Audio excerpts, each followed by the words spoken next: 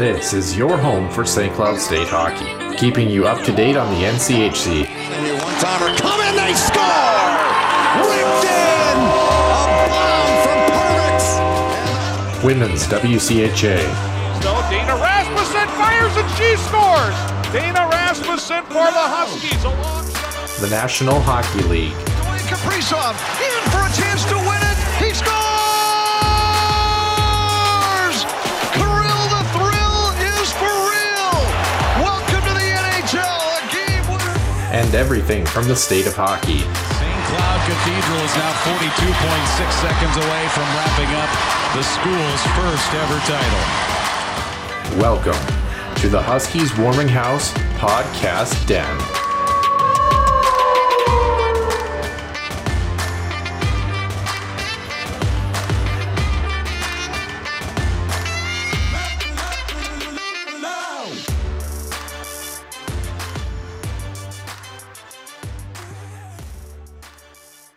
And welcome into episode number 106 here on the Huskies Warming House podcast. Noah Grant, myself, along with my co-host Nick Maxon. Nick, pleasure to have you on as always, and pleasure to have all of our listeners in kind of what was a back-to-back episode from 105 to 106. A lot of great things going on for the Huskies Warming House podcast. A lot of things that we're going to discuss still related to the college hockey world mostly. Going to talk a little bit, obviously, about some awards and some nominations that are coming up for Hobey Baker, the Richter Award, and a lot of other things going on in the Huskies Illustrated Weekly Roundup, as well as a St. Cloud deep dive. What does the offseason hold for them? What does the latest transfer portal mean? Everything related to St. Cloud State hockey. And, of course, a little bit more of a deep dive into the Minnesota Wild. We're starting to transition gears out of college hockey slowly after next weekend into the NHL. And, hey, we have a very exciting team down in St. Paul that we get to watch. So without further ado, we will start with Center Ice View News and Notes. Center Ice View News and Notes. Center Ice View provides you with the best coverage of St. Cloud State Huskies hockey, from game notes, recaps, photos, and more. Go to centericeview.com.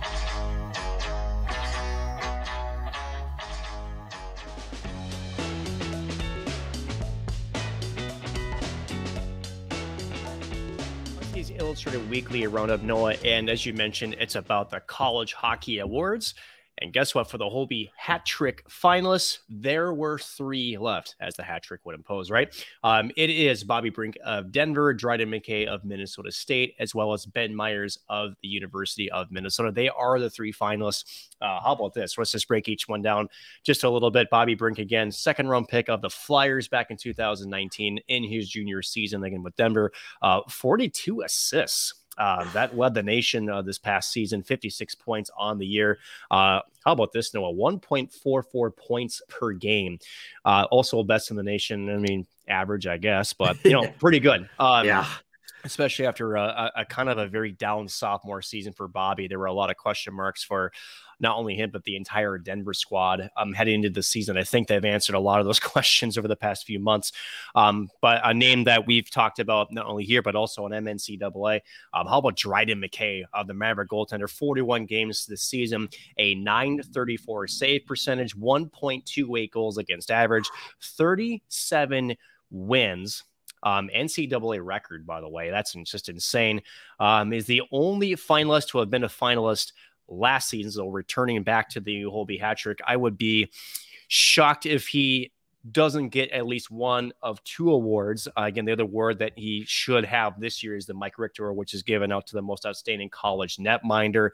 If he doesn't get this, he should get the Richter. And tell me why it would be Justin Close. Anyway, but seriously, all things he should at least bring home some hardware this year. He's having a phenomenal year and really putting a stamp on his college career. It'd be really good to see him win a national championship. I think if he does do that, that might. God, could he win two, Noah? I mean, seriously, I'm asking you, could he win two? Yeah, I mean, I don't know. I got to be honest, when it comes to the Hobey Baker conversation, and we'll get into our third guy, Ben Myers, who's kind of, essentially, to break it down, he's had a lot of eyes on him, but really from the Minnesota Wild. 14 goals, 24 assists, 33 games, led the Gophers to a Big Ten regular season title. I got to be honest, the Hobey Baker conversation, to me, I think it's no contest, and I think it's Bobby Brink. He's just been that good. I mean, 56 points, leading the nation, 42 assists, leads the nation, 1.44 points per game, leads the nation. It's just hard for a goaltender, I think, to get that award. I think when you have someone who's as offensively dynamic as Bobby Brink has been this season, and that's no offense to Ben Myers, has had a hell of a year as well in Minnesota.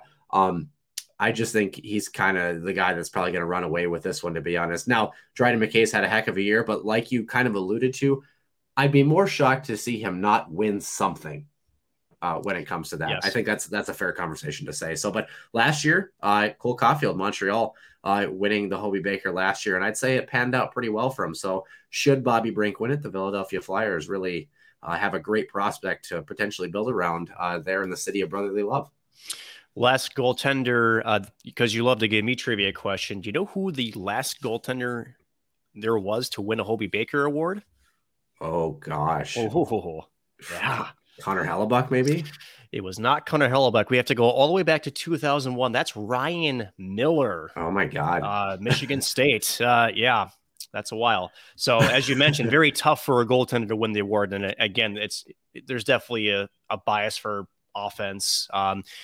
Even when Cale Makar ran, I mean, I think the offensive skill there was a big reason why. He mentioned Cole Caulfield, by the way, was last year's winner. Has had a pretty good rookie season, still technically in the NHL. We talked about the Mike Richter Award along with McKay. It's Devin Levi of Northeastern and also Yaniv Peretz of Quinnipiac are the final three. And that one, again, I know a lot of folks looked at Devin Levi's numbers are a little bit better, more shots against. Oh boy. This one's hard. This one's tough. Just because, I mean, to me, I don't think Yaniv Peretz is in the same level as the other two. I could see it going either way. And let's just say this. The East Coast will erupt if McKay gets it, and the entire Midwest and West Coast will pretty much destroy the East if Levi gets it. So it's tough. I didn't know that Peretz and Levi are actually from the same exact town in Quebec. I did not know that. Kind of crazy though, right? ECAC goalie of the year for Peretz, .96 GAA. Of course, the ECAC is not very strong, but 11 shutouts for Still him. Pretty good.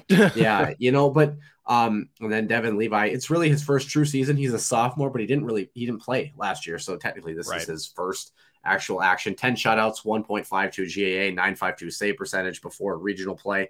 And then, of course, Dryden McKay, as we kind of mentioned, has some pretty stellar numbers in that conversation as well. But last year's winner, Jack LaFontaine, Dryden McKay will know that all too well. Yeah, Ken Dryden did not win the Richter. But it should be me that's making a Ken Dryden reference, since apparently I was alive to see it. But I guess go ahead. Here's the thing, and I know people are going to get mad at me when I say this, but if they would have made the correct decision and picked Dryden McKay last year, we would not have an issue about Devin Levi winning it this year. Correct. Really. I mean, it goes, because last year I don't think was close. And I think people were kind of surprised. Jack LaFontaine had a good year, but I think Dryden McKay was still head and shoulders above the field there. It's a little bit tighter this year. I still think Dryden has the advantage. But Devin Levi did have a great season, and the one thing that he does have backing for is that Northeastern is not a good hockey team, so he does have to do a little bit more of the workload in terms of that. But Hockey East and the East Coast, not as strong as some of the teams that Mankato ended up playing over the season as well, too. I think Dryden McKay takes this one. I would be shocked to see him not get it unless he ends up winning, like you said, the Hobey, and then they give the other one to Devin Levi. But yeah, it's kind of an interesting conversation. Before you announce when the awards are going to be out, Nick, when is the last time a goaltender from Northeastern won the Mike Richter Award? Oh, that's going to be not that far away. And mind you, when you say not far away, that in my terms, that's completely different. Oh, geez. 2011, 2012? 2019. Oh, so not even that close. Caden Primo, 2019. Oh, right. I should have known that. Couple of names you might recognize on this list. Of course, last year, Jack LaFontaine. 2020, Jeremy Swayman of Maine. Yep, Maine. And ended up playing for the Bruins. 2016, Thatcher Demko, BC. BC, yep. 2015 was Zane McIntyre from North Dakota, and 2014 was Connor Hellebuck for UMass Lowell. Yep. So kind of some interesting tidbits there. But yeah, I I don't know what your thoughts are, who you think is going to take each award, but it's going to be really interesting, and I'm excited. Again, Brink, to me, it has a bit of an edge. And again, to me, it should be Dryden McKay. Even though I think Devin Levi is going to get plenty of attention, it's going to be close. Yeah. But nonetheless, pretty nuts. So as far as when these awards are announced, right? So the Mike Richter Award and the Hobie Baker Award winner Friday, April 8th. So that is the in-between day of the national semifinals and the national championship game on Saturday, April 9th. So that's when those awards get out. And to kind of round up some college hockey news, how about some signings? How about some PTOs, that kind of stuff, right? Speaking of out east and a team the Huskies faced last year, the national champion game, how about Bobby Trevino, the UMass captain, going to the Rangers? Great signing there. I think he's kind of a more of a grittier player. I don't think he'll be as prolific as a scorer, I think, he was in college, but I think he's definitely got the right toolbox to play in the NHL. Northeastern's Jordan Harris also making his debut with Montreal. Nick Purvis, again, for St. Cloud, signing his entry-level deal. I believe it was a 1-year deal with Tampa. And then, of course, a couple more Huskies, Kevin Fitzgerald, Seamus Donahue going to the ECHL, the South Carolina Stingrays. And also just this afternoon, Easton Brodzinski, a PTO with the Hartford Wolfpack. That's the minor league affiliate of the New York Rangers. So he will finish off the remainder of the season there. Just on a PTO, not an actual longer than that contract. Yeah, kind of interesting. We'll have to see, obviously, how that pans out for him. Guess they're gonna evaluate his penalties, right? Obviously.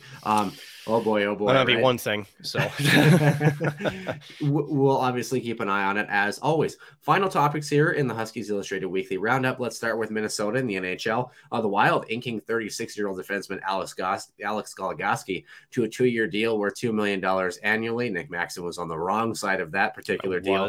Yep. In our last show. That's tough. 28 points on the year. It's interesting. Stellar underlying numbers on the offensive side. He's in the 90th percentile for offense among defensemen, but his defense is in the 27th percentile. So he's at like 77 or something like that is his overall score or whatever. The Wild now have $8 million in cap space next year. Kevin Fiala, Jake Middleton, RFAs to be signed next year, and then Marc-Andre Fleury, the only UFA on this roster. But Nick, we're going to talk about this deal a little bit more, so I don't want to break it down too much, but yeah, we'll just leave it.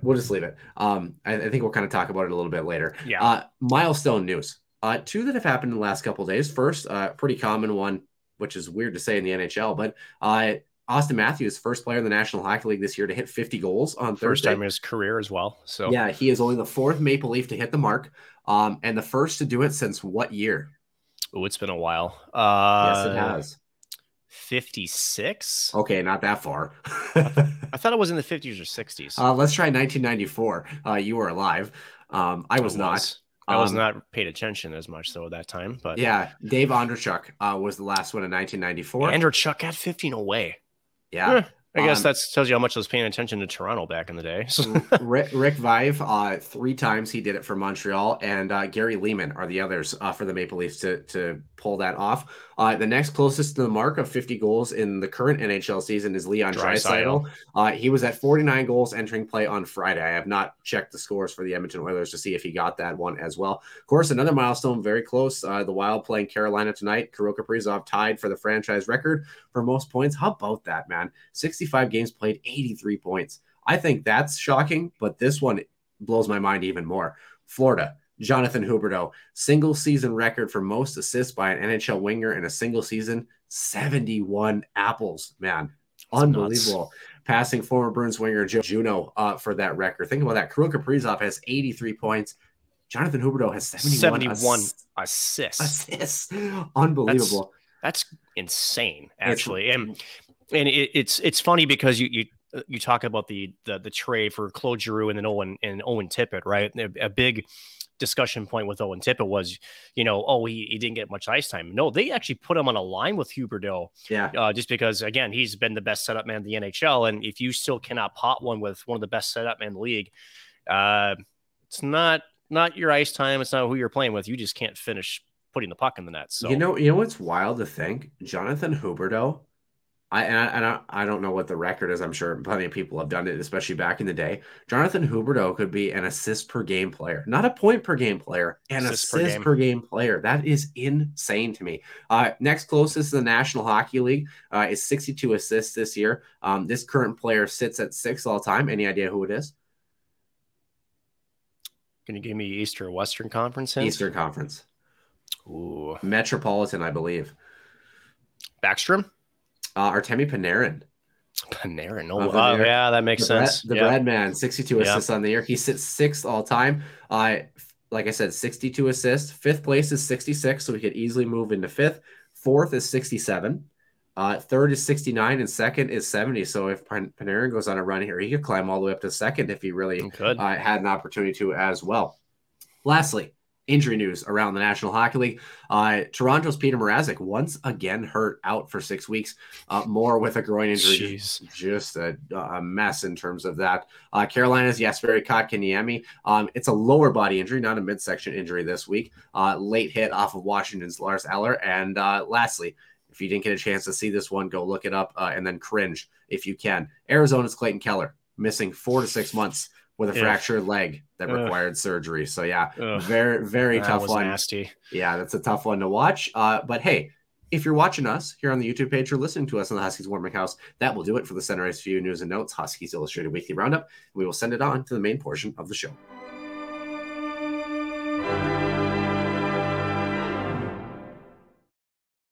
And welcome in to the Huskies Warming House podcast, episode number 106. Once again, if you didn't remember before, and if you haven't joined us ever, well, Nick Maxon is joining myself, Noah Grant. We're happy to have you along here on this Saturday, April 2nd. You'll hear this episode coming out on Sunday, but we're recording this on Saturday night. So if you're wondering, hey, why haven't you talked about how Kirill Kaprizov broke the record in the Carolina game? Well, because I don't have a crystal ball. Yeah, I can't predict the future. Can we try that though? Do you believe Kirill Kaprizov breaks the record tonight? In Carolina tonight, yes. I will say an assist first and then a goal. Yeah, I'm gonna go with an assist as well too. Speaking of other things that normally happen on Saturdays, Two Line Fan Trivia did not happen this week because I was at a rec tournament. That was a good time and a half, but I wasn't able to obviously answer the trivia question this week. So we are extending Two Line Fan Trivia back one more week. So April 23rd is the last date. 3 opportunities left to win a hat from us here on the Huskies Warming House podcast.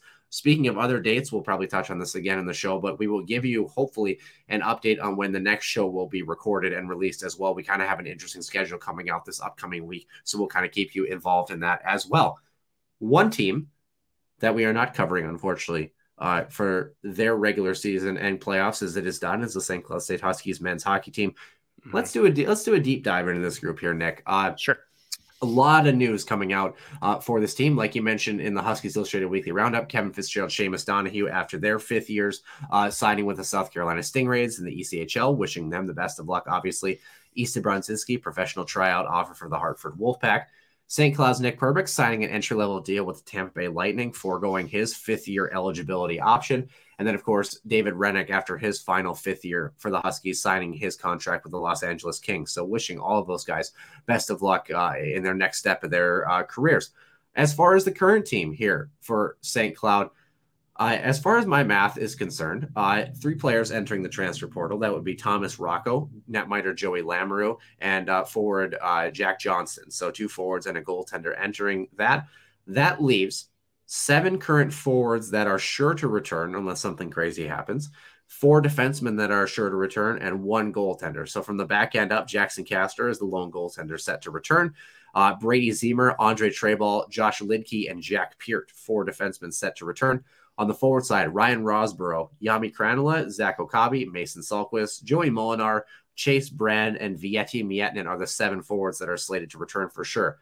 3 forwards potentially could return. Aiden Spellacy, Micah Miller, Nolan Walker all have a 5th-year eligibility, as do 2 defensemen, Spencer Meyer, who was the captain for a couple years on this team, and Brendan Bushy. I do want to clarify, Brendan Bushy has stated in a podcast back, I believe in December, episode 47 of On the Pond, that he plans to try to use his 5th year to play with his younger brother, Evan, that is potentially getting ready to join the college hockey world. Let's start there. Why don't we? Let's just start with Brendan Bushy and the guys that might have a chance to return. We touched on this a little bit. We kind of believe that Micah Miller was maybe the best guy that was probably going to have the biggest chance to probably return here. Brendan Bushy enters the conversation. I think Spencer Meyer does too. No word on Nolan Walker and Aiden Spellacy. I don't know if he's going to be back. But Brendan Bushy, just because he says he wants to return, does that necessarily mean that he's going to be back? Not necessarily. We've had a history on this podcast with Kevin Fitzgerald. In fact, the opposite, right? He almost was telling us before, I believe this was just before the NCAA tournament started, or it was NCHC playoffs, one of the two, around this time last year, Noah, that he was like, you know what, college hockey's been great. I don't really think I'm going to play another year. Essentially going, you know what, whatever, right? I've had my fun, but it's time to move on, kind of thing. And then they go on a national championship run. And all of a sudden he comes back and holy cow, he was their leading goal scorer, leading point getter. Had a hell of a year. Third in points per game with a .97 clip. And ends up also now going to South Carolina in the ECHL to at least finish out this, this year. And, we talked to Brett Larson about this a little bit too. And his message was, at least to me privately, and it's not like an off the record conversation, but it goes, the way that I handle these conversations, you only have one chance to play pro hockey in your life once. That's it. You can, accounting will be there, real estate or whatever it's not taking anything away from those professions, but I was going to say in Kevin's case, his accounting route that he apparently was supposed to take this year looks kind of funny. Yeah. So, it's like, go take the opportunity to play pro hockey. And again, for Donnie, who was also out there with him, if it only lasts, these however many games in the ECHL and, that's it, at least just say you did it. Whereas, the commitment level between the health and nutrition and whatnot is so much that, once you get out of it, you're not getting back in it. So, great story for Kevin. Honestly, I couldn't feel better about a better person on and off the ice. Honestly, again, just a gem of a human being. But going back to Bushy, there's two sides of this, right? There is, first of all, it's been now 4 months, 3 months. So has his opinion changed? Has his outlook on his future changed? Right? We don't know. No. As we mentioned, right, do we often take the little that we hear from players out there, especially at the college level, because these guys aren't really getting interviewed that much. We kind of take it as concrete and cement. That's not how these things go, right? But the other thing, and you mentioned this, Noah, too, and that is Brett Larson and the team has to go, well, if you do come back, this is realistically where I have you in the lineup, or maybe you are sort of a rotating potential like 7th D, which means you may not see all the ice time that you're looking for. Yeah. And that's about Luke Jaycox last year, right? Those are real conversations. I want to give a prime example, and this is no offense to the kid. I love him to death. Fantastic human being and hope he's doing well. That's exactly the conversation that Tyler Anderson had last year. Tyler wanted to come back this year and play for a 5th season, and Brett was kind of upfront and saying, you know what, I don't think there's going to be a fit here for you. And now, could Brendan come back? Potentially. Yeah, absolutely. There could be a fit there. But you know what? With the group coming in, and I don't know too much about the freshman group right now, there might not be a fit. There might be a wave-o baby, so to speak, and seeing if they're, going to be come in. So Brendan might want to come back, but the fit has to be there. The coaching staff has to believe that's there. When I look, at the groups that we had mentioned between the forwards and the defensive core, I feel a little bit better, I think, about the defensive core and where they're at right now, just because there's limited positions. Brady Zemer, Andre Treyball, Josh Lidke, Jack Peart, chance for them to really grow and kind of step up and become those guys. That's 4 bodies out of the 6 that you're going to put, or maybe 7 in the lineup every night. So, definitely makes an interesting conversation. Now, does Spencer Meyer return? Do both those guys return? Do you want that veteran leadership on the back end? I'm not particularly sure, one way or the other. They've had great college hockey careers. Obviously, Spencer, a great leader on the back end as well, too. I don't know. I don't have the answer to this one, and I don't think you do either, unfortunately, Nick. We just don't. And we won't know for a while, honestly. Yeah. And again, let's just say that, Bushy has it in his mind that, because he was 2nd and 3rd pairing, sometimes was the 7th D rotating him. Let's just say, Brett Larson says something in the terms of, I don't know, because there will be, and that's the part with, these open positions, right? Is there's nothing that's guaranteed at the college level either, right? So they could say, hey, Bushy, you might be a second or third pairing defenseman. Let's say a couple of these young defensemen come in and actually just beat them out. Yeah. Right. So, then what? Then what? So there's no promises on anything. And it's the right way it should be handled, right? You have to earn your spot. And so does it ultimately mean really it's up to Bushy?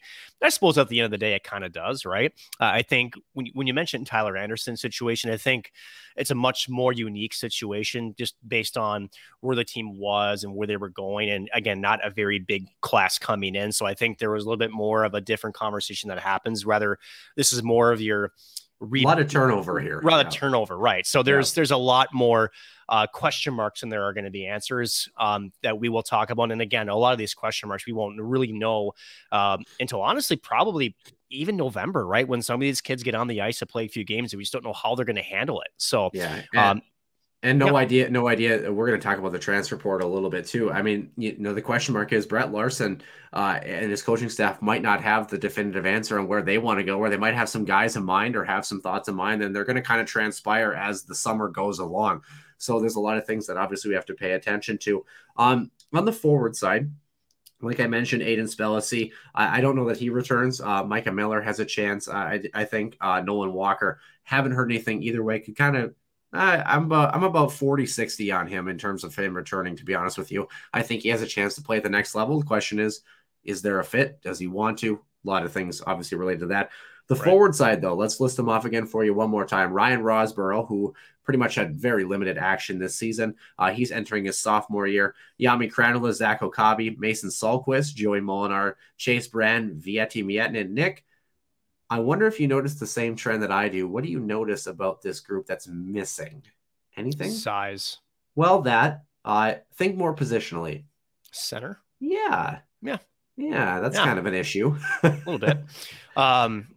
Now, there are a few centers that are coming into this what could be a pretty large class coming into St. Cloud. But again, between face-offs and defensive responsibilities, that's a position that is trial by fire, especially when you're making the jump. So, sorry, go ahead. And there's something to be said for, are you a third or fourth line center, or are you a top line or second line center? And those two positions are different. They're the same, but they're different. I wonder if you can elaborate that on me for the fans.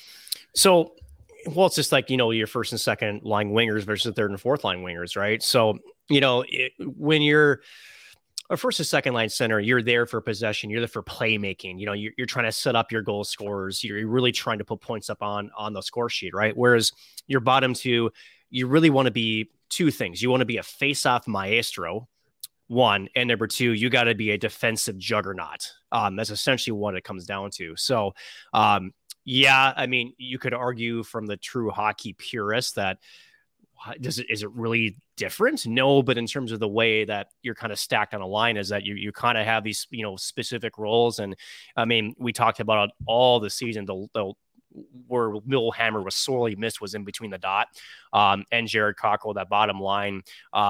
It's not even really fair to call them a bottom line. Really, they had a very important shutdown role and they executed it to a T. And they were so important for the Huskies to go on that long run that they did.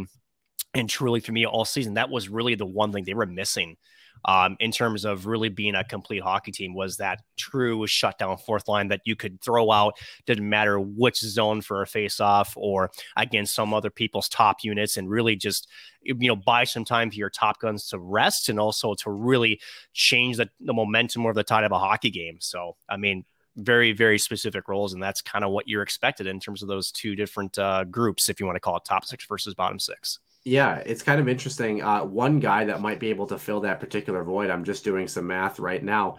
Rosborough. Actually, no, the other guy, 53.4%, 0.6%. I'm talking about Nolan Walker. in the face-off dot. If you could have him return, he might be someone that makes a difference. Ryan Rosborough, does he have that face-off capability? Will he be a guy that slots it in the bottom six that you feel, maybe has a chance, as Joey Molinar, somebody that you try to convert and continue to try to see if you can elevate that game too. There's a lot of things that are really up in the air for this Huskies teams right now. Least of all is goaltending, right? Jackson Castor, the lone netminder that is set to return.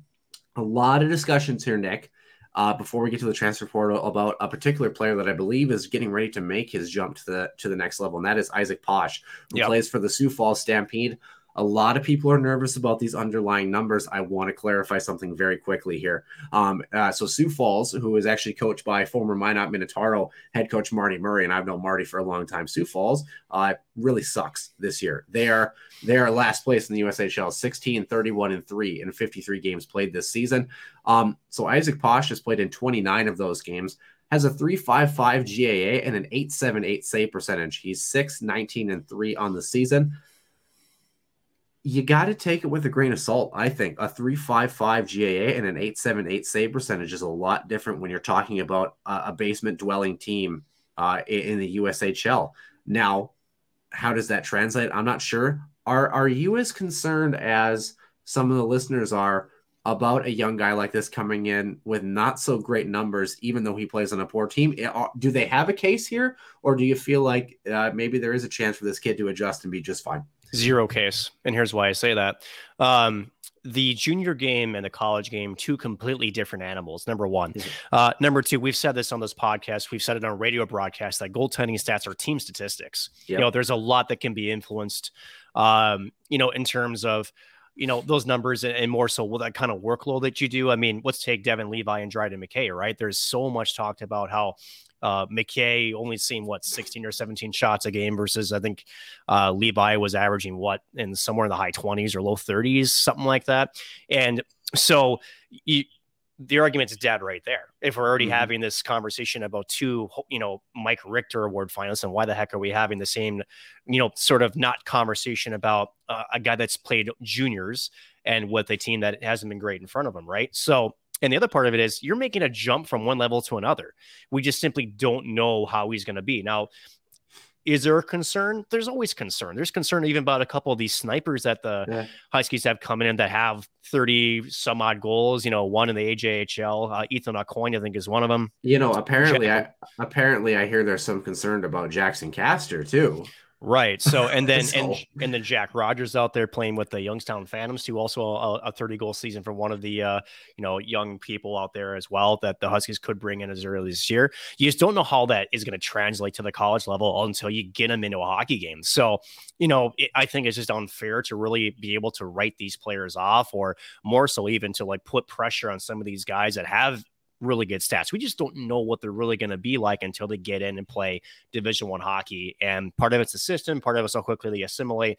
But they have to answer the questions themselves. We have zero case to be trying to answer that for them before they even step on the foot in Division I ice. Yeah, definitely. Obviously, you're going to have to find a third goaltender at some particular point here. But let's talk about the transfer portal, Nick, right? Thomas Rocco, Jack Johnston, Joey Lamoureux, all electing to go the transfer portal route. So first of all, I want to thank Sid Wolf from the Rink Live for doing a fantastic job of putting together her spreadsheet that she has. She's done really good, really great job of this. And it's really nice work here. So as we looked at the previous conversation that we just had for the Huskies, and thanks to all the great information as well from our primetime reporter in Al Appleby, you got Appleby.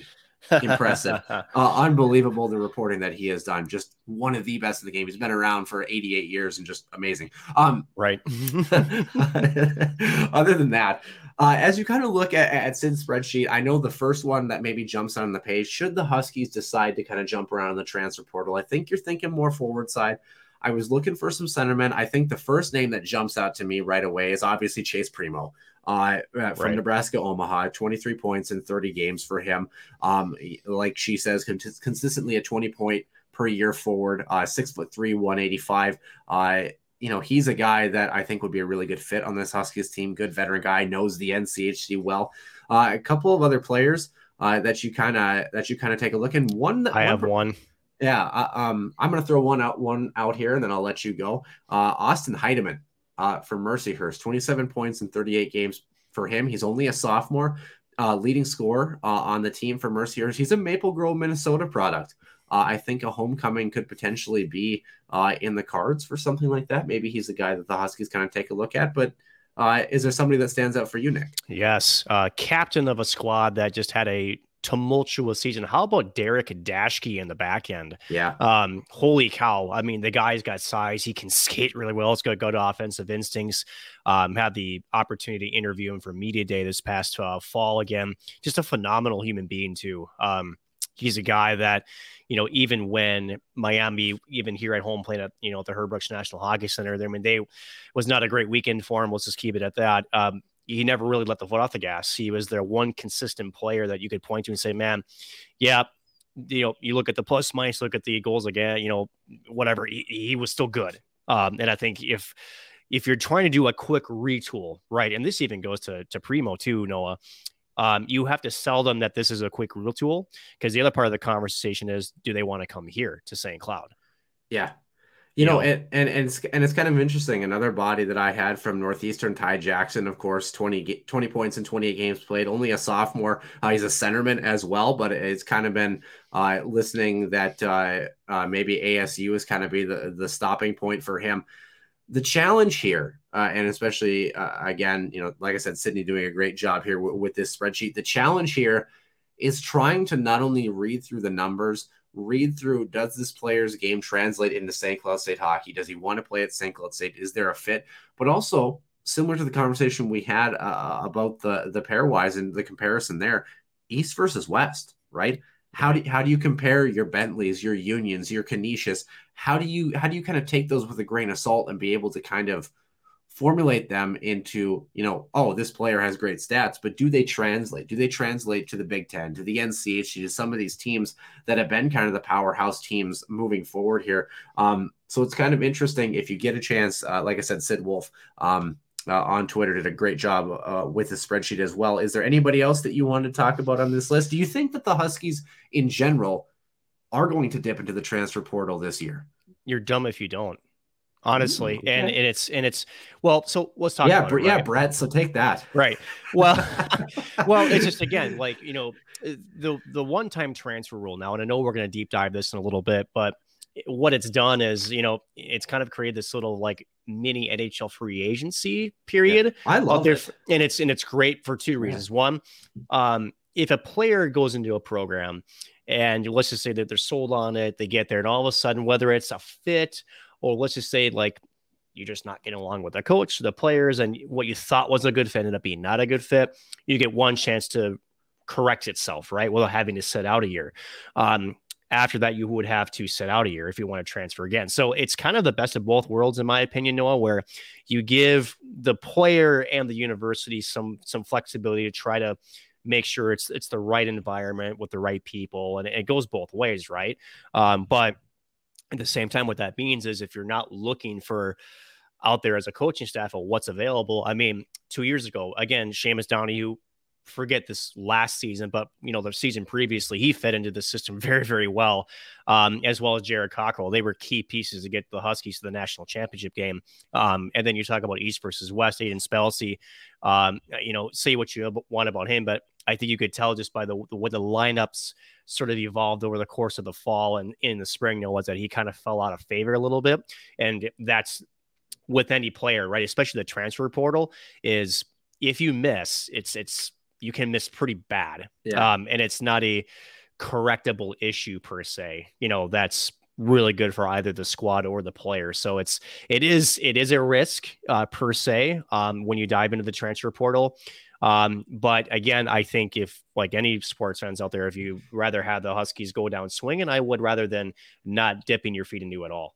Yeah, wouldn't be shocked if they go for another goaltender. I know, speaking of Northeastern, TJ Felter, a 934 in 8 games for him. He's only a freshman, only played in 8 games, so take that with a grain of salt with Northeastern's particular schedule. Right. But he's 6'1", 190, so maybe another body. The last one that I want to throw out here, Notre Dame, Cam Burke.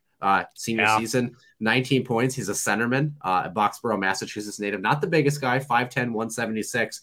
But he was a guy that I kind of had on the list too as well. I like that pick too, honestly, because Notre Dame plays more of a defensive style, and you want a centerman. And obviously don't know the player super well, but I watched Notre Dame in person, and they gave the gophers fits, and that's kind of what the Huskies like to do defensively is give their opposing teams fits. So he might be one of the better paper fits, if you want to call it, to go. Especially if he's someone who's solid defensively and kind of is Will Hammer with a little bit of more pop offensively, Right. so to speak. Kind of interesting in that regard. You know what's funny though, Nick?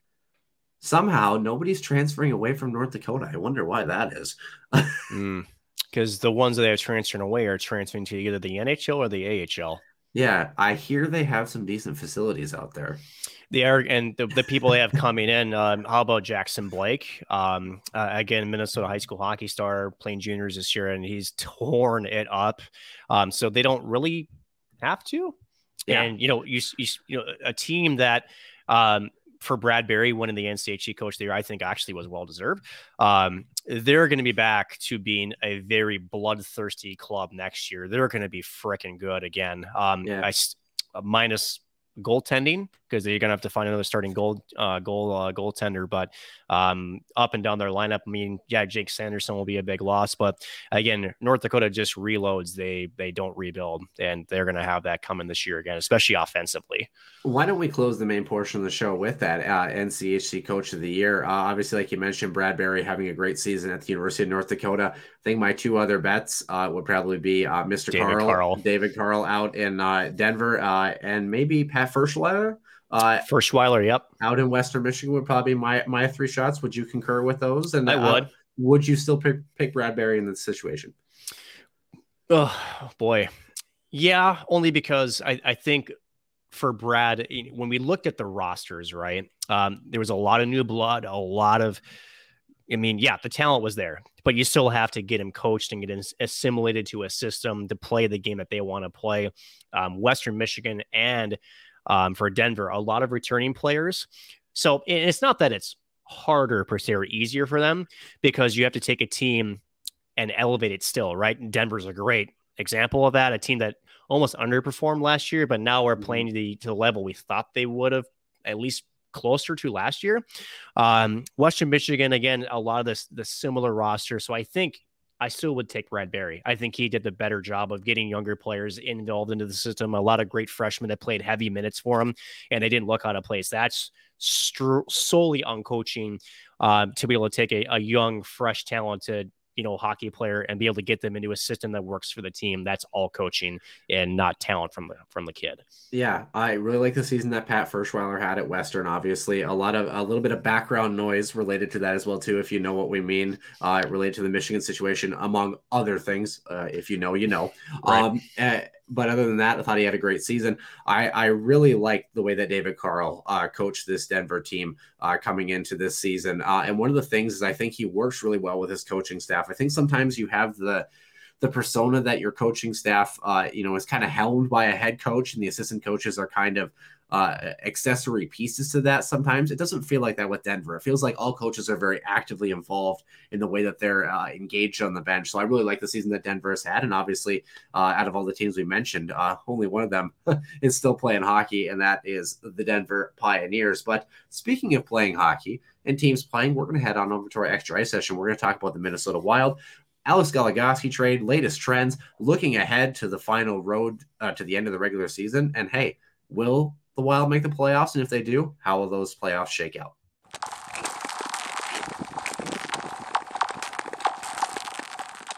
And welcome into the extra ice session here on the Huskies Warming House Podcast, episode 106. Nick Maxon alongside myself, Noah Grant. Nick, Minnesota Wild time here, National Hockey League. Before we get on to kind of what is the latest as far as the Minnesota Wild schedule, let's talk about the one transaction they did have this week, and that was Alex Goligoski's extension, 2 years, $4 million, $2 million annually.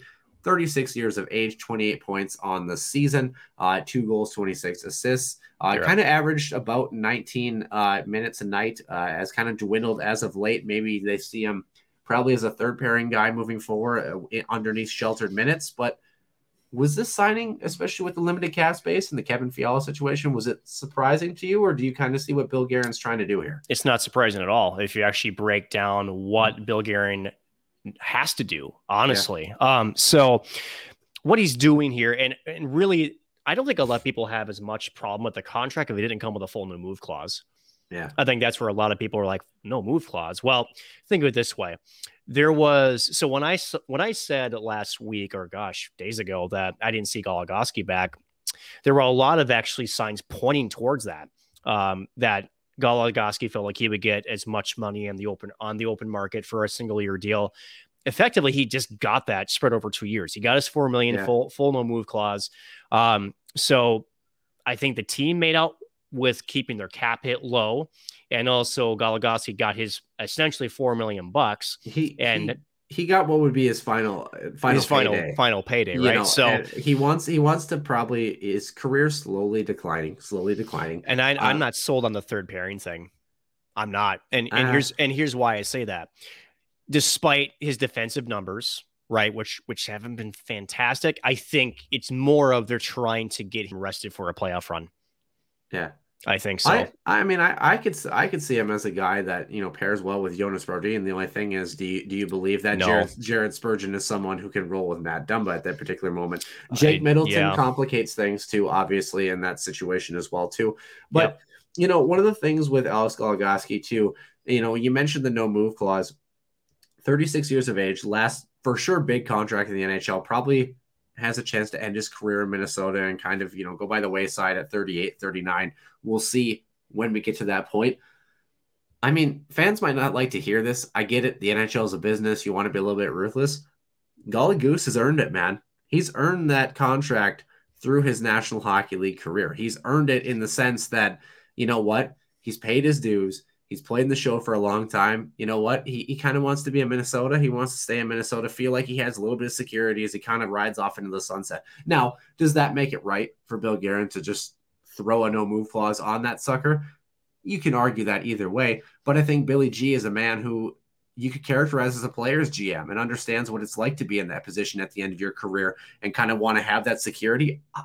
I'm not totally uncomfortable with it, to be honest, because it is a contract. I'm not either. Because it is a contract that, if worse comes to worse, you buy him out, you bury him in the press box. Or you can get him to waive a no-move clause. You can still waive it.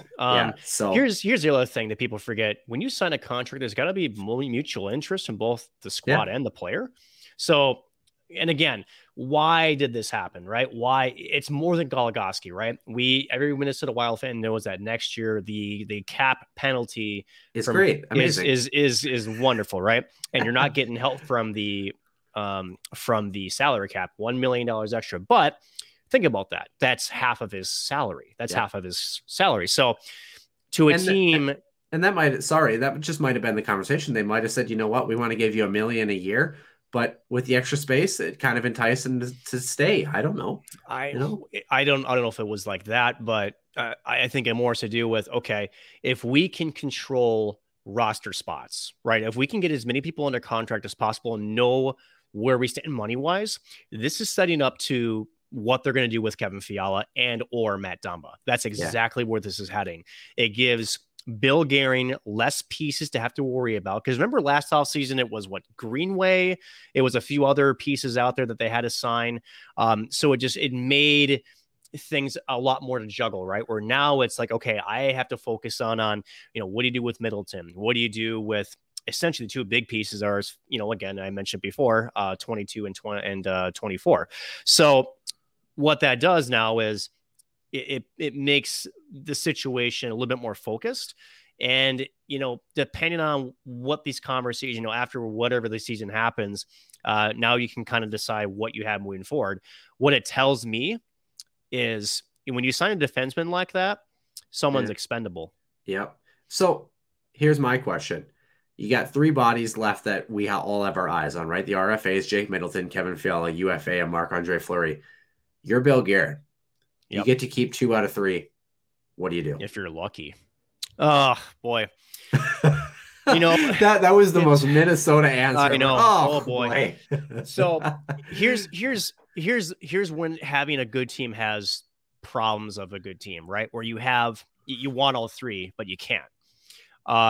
I'm not sure as much on Fleury as I am on the other 2, just in terms of his age. And I mean, let's go best case scenario. If the Wild win a cup, who the hell cares, right? So, and that might mean like Fleury goes, okay, I've got my 4th cup now, 3rd, 4th. Fourth, because he won. Yeah, no, he won one in 2009, was it? Yeah, Yeah, and then 16 and 17. He 9, might 16, 17, right? Could you see him simply saying, you know what, I'll take league minimum. I'll take $1 million.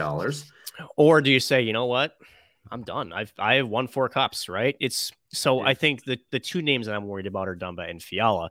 So do you have a replacement for Dumba who does exactly what he does? Not necessarily. I know people look at Kalen Addison. Kalen Addison, Nick. He's not the same player.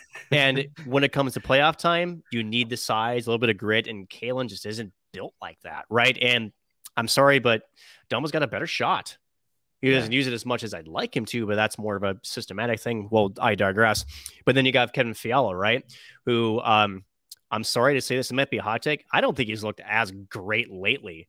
Number one, you can see he's trying to do a lot right now. He turns the puck over at very inopportune times.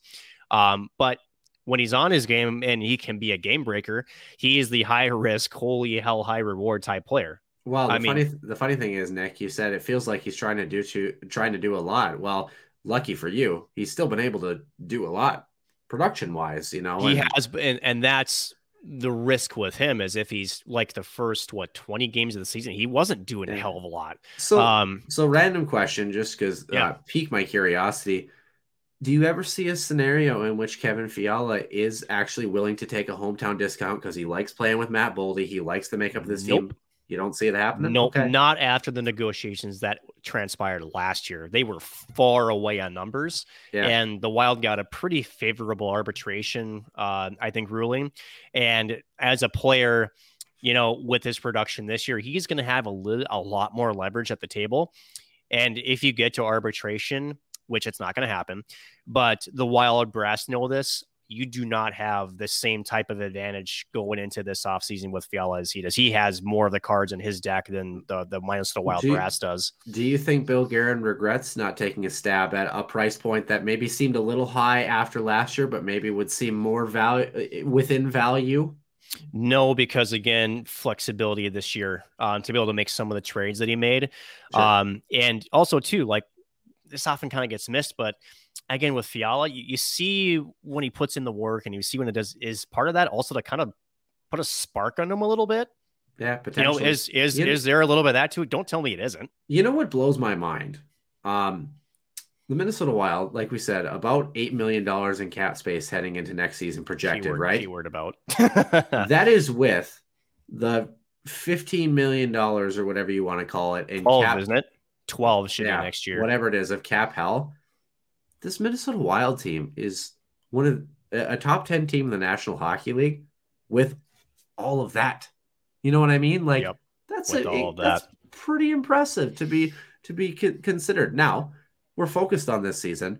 We're at 65 games played for the Minnesota Wild, about to be 66 by the time this recording comes out, heading down to the regular season. So Nick, the Minnesota Wild, what are some numbers that might be imperative for them to hit or miss the playoffs? What do they need to do to clinch their spot as far as the Central Division, wild card, whatever it may be? I think you have to get at least to 100 points to be in the top 3. I do feel like because you have the Wild at 84 in second place, right behind Colorado. That actually might be an outdated number. I like the way you say that, right behind Colorado. Colorado's only and St. Louis again trailing just behind, and then obviously Nashville. So I still think 100 points is where you have to get to in order to be in the top 3, not a wild card spot. Because, well, if you don't want to face either Colorado or who is the other Calgary. Calgary, no, you don't want any of those in your first round. Absolutely not. So if you're the Minnesota Wild, do you kind of have a number that you're maybe trying to avoid here? You know, something that might spell disaster as you kind of, you know, go through your last. What is 82 minus 66? 16? That would be 16 games. Yeah. Okay. I think you have to at least go 10-6. You know, honestly, again, because I think if the Wild really want to make a statement, they need to stay in that second spot. Because you get home ice. Now I could say this and I'll be for nothing, because St. Louis right now, if the playoffs started today, would be their current first round matchup. That's their kryptonite. In terms of, I think, the worst stylistic matchup they could face, I'd rather have Nashville creep up, and they're not that far behind. They're 2 points away. Yeah. Minnesota struggled against Calgary. Actually, this might be the year, though, a la 2014, where Minnesota might somewhat like the matchup against Colorado. They've really had the Avs' number in the regular season, but I wouldn't want to mess around with that lineup. Playoffs are a different animal. Yeah. That's well, you know, I don't know. Maybe here's what you do, and this is going to trigger a lot of Colorado fans, and I don't care. Colorado has their first round matchup. Nazem Kadri gets pissed off, and then he knees somebody in the face, and he gets suspended. Then you face him in the second round. Nazem Kadri, because what a season he's had point wise. Holy heck in a hockey stick. Where's Matt Cook when you need him? Oh boy. Actually, not that far away, which is the most hilarious thing. He's here in Minnesota. I was gonna say he might not be far away, but his knee's probably super close.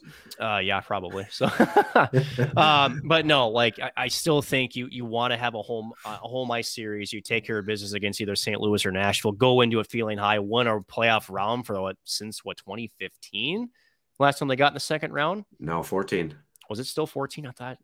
Same year. That was Stanchion Gate too. Yeah, I know that was Stanchion, and that was second round. That was Chicago. Yeah, that was Chicago. Yep. Holy hell! I say, how do you not have that one seared in your memory? I am. Yeah, I was just going through the motions there. I also have an image of Danny Heatley screening for a 1T at the bottom of the circle there at the goal line on the far boards. No, that was Kevin Fiala last week. That was also So 50 and 15 2 I don't know. So but no, like it's so go 10-6. Ideally, I think you want to be 12-4. Yeah. Does that even add up? Yeah, 12-4. Yep. Yeah. So here's the plan, Nick. The Wild go 16-0 and then they just do it again. So they practice. They go 16-0 and then just do it again. That the LA Kings weren't even that good when they went on their run 2012. So no, I'm not buying that. So like you mentioned. So for those who are wondering, the Eastern Conference is basically locked up. Effectively. Yeah, there's no chance, I don't think, for the Islanders to catch. So let's recap the East just so people know on the other side. Florida is currently leading the pack in the Atlantic. Followed by Tampa Bay and Toronto, 1, 2, 3 there. In the Met, Carolina at 98 points. Followed by the Rangers and Pittsburgh, and then Boston and Washington kind of pulling up the rear. Boston and Washington have some work to do to try to get an either conference spot for them. Can we just make sure we don't forget this number? So Washington, meaning the second wild card at 84 points. The Islanders, they are the third team at in 71. They're at 7. There's a 13-point gap. There's just no way. Yeah, there's just no way. That'd have to be a monumental collapse. Now the West, very wide open here. So starting with the Pacific, Calgary at 89, LA at 84, Edmonton at 83. Vegas is in the second wild card spot from the Pacific at 80. In the Central, the Avs running away with this one, 104 points for them. Minnesota in second at 87, St. Louis at 84, and Nashville in the first wild card spot at 82. Below Vegas in that second wildcard spot, Dallas is at 79 with four games in hand on cow. Vegas. Vegas is in kind of a little bit of trouble here. You talk about a team that probably has to win 12 of their last. They actually would have to win 12 games in a row because that would be 82. They've already played 70 games. 10 of 12 probably. Yep. The only other team that really has a crack at it is Winnipeg. 69 games played, 76 points for them. They're kind of a long shot, but they're still in the convo. After that, same number of games played for Vancouver at 73. I think they're out. I think that's too much of a hill to climb for them. So Nick, if you had to predict today what you think the matchups in the West are going to be, who gets who in the playoffs? Do the Minnesota Wild make the playoffs? And if so, where do they end up? They're in for sure. Colorado, again, they're locking up the Central. Pacific wise, I'm not as sold on Calgary maintaining that number one spot. However, they've also played 3 less games in LA, also 2 less games in Edmonton. Edmonton is kind of righted the ship here a little bit. How about the fact that the LA Kings are in a playoff spot? Like, what a turnaround it has been for them. It's a great job by Rob Blake down there in Los Angeles. That's because they signed David Rennick. Exactly. Duh. But I'll take that back. No, Calgary takes the Pacific. Yeah. Here's what I think will happen, though. I still think I think Nashville could climb and eventually eclipse St. Louis and get into that third spot. I think Minnesota stays in the second spot in the Central. I think Edmonton would eventually eclipse Los Angeles. Those two will just swap. And this is going to be an unpopular take, but I think Dallas is going to overtake Vegas in the final cut. I just think there's just... I don't think that that's unpopular. And it's, if you're a Dallas Stars fan, you better be thanking your lucky stars that you're in this situation, because their season has been a tumultuous ride, to say the least. It's been, for literally the lack of a better word, a roller coaster. For the ups and downs of that. But I think the math is going to help them. Now, with that being said, what Dallas is probably going to do is somehow lose 5 straight to get back to the same amount of games played and completely, throw their chances. And Vegas is going to go on an unbelievable win streak, and they'll somehow win the Western Conference. Just because how these things go in hockey. But yeah, no, Dallas is in a prime position to get back in the mix. And the one caveat to that, Noah, is that Vegas is starting to get healthy. That's been sort of their part of their troubles this year. Again, having Jack Eichel will help, but then they're going to have some cap penalties to work with until the playoffs, and then everybody's going to come back because LTIR and no cap ceiling again in the playoffs. So no cap, bro, as they say. No. So as long as they can manage the cap all the way through the end of the last 12 games, they'll be okay. Yeah, I agree with you. I am all about Dallas making that jump. In fact, I wouldn't be shocked if Dallas actually jumps into the first wild card spot. That's the only change that I'm going to make on yours. I think that Minnesota does also get Nashville. I agree with you. St. Louis has been playing well as of late in terms of goal differential, but I don't know. With the recent developments for them, it's kind of been an interesting ride. So I believe that St. Louis actually drops to the second wild card spot. They get Colorado in the first round. That actually would be a very good thing for Minnesota, because they would beat the hell out of each other in that first round. Would. Nashville will not play host. They will visit Minnesota in that matchup. Calgary will actually have the matchup against the Dallas Stars, and Edmonton will host the LA Kings. I'm all with you on that one. I'm curious to see in about 2.5 weeks how freaking wrong we are at that. Very wrong, but I don't know that. There's nothing. Okay, so yes, the Stanley Cup final, but to me, I think the first round of the Stanley Cup playoffs is the best round to watch because of all the great matchups, the different schemes. And it's hockey that starts at 4:00 and goes all the way through midnight, and the overtimes. There's so many memorable moments that happen in the first round. Honestly, there's a couple of things here and there that happen in the later rounds, but to me, honestly, the more drama happens in the first round. So I don't know. I'm looking forward to it. It will begin. Was it May 5th? I think is when the first rounds. It's because the end of the regular season, I believe, April 30th. Yeah, which is much later than what it used to be. It's part of that, shifting COVID. it back from COVID, and it's really not even a month, because the normal regular season would end mid-April, so it's only about 2 weeks behind.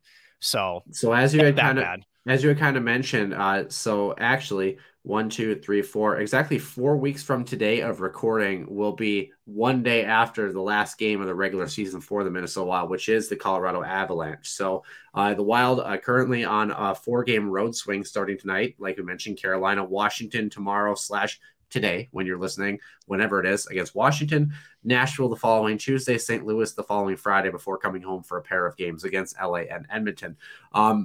But yeah, the Minnesota Wild, 16 games left for them. They have 1, 2, 3, 4, 5, 6, 7, 8 home games, 8 road games, and exactly even split if you count tonight's game against Carolina.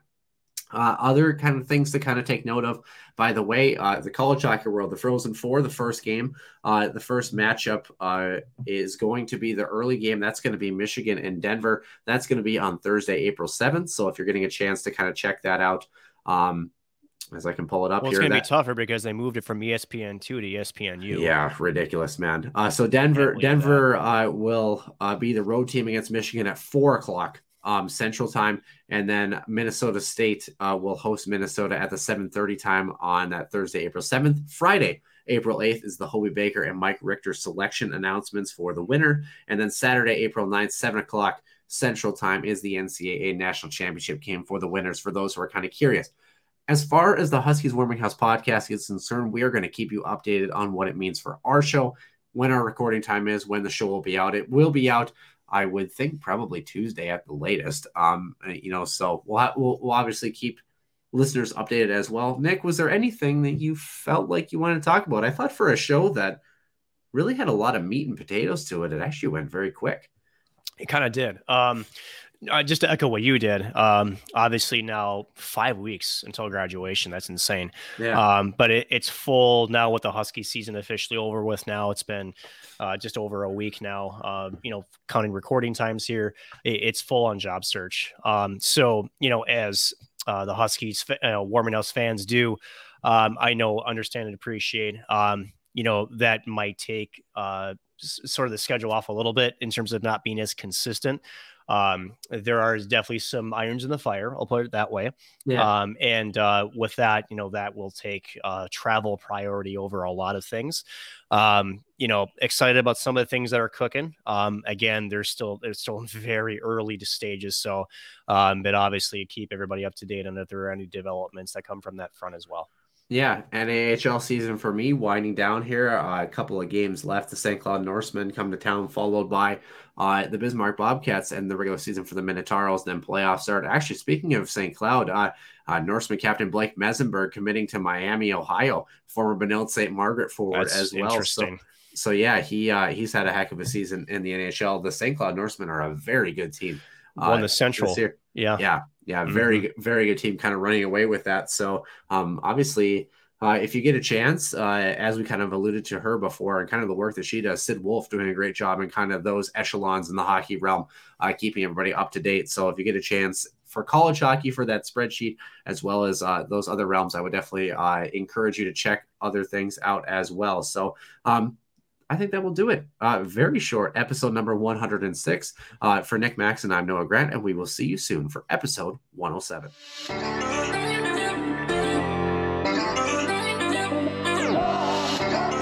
And your one-timer coming, they score! Ripped in!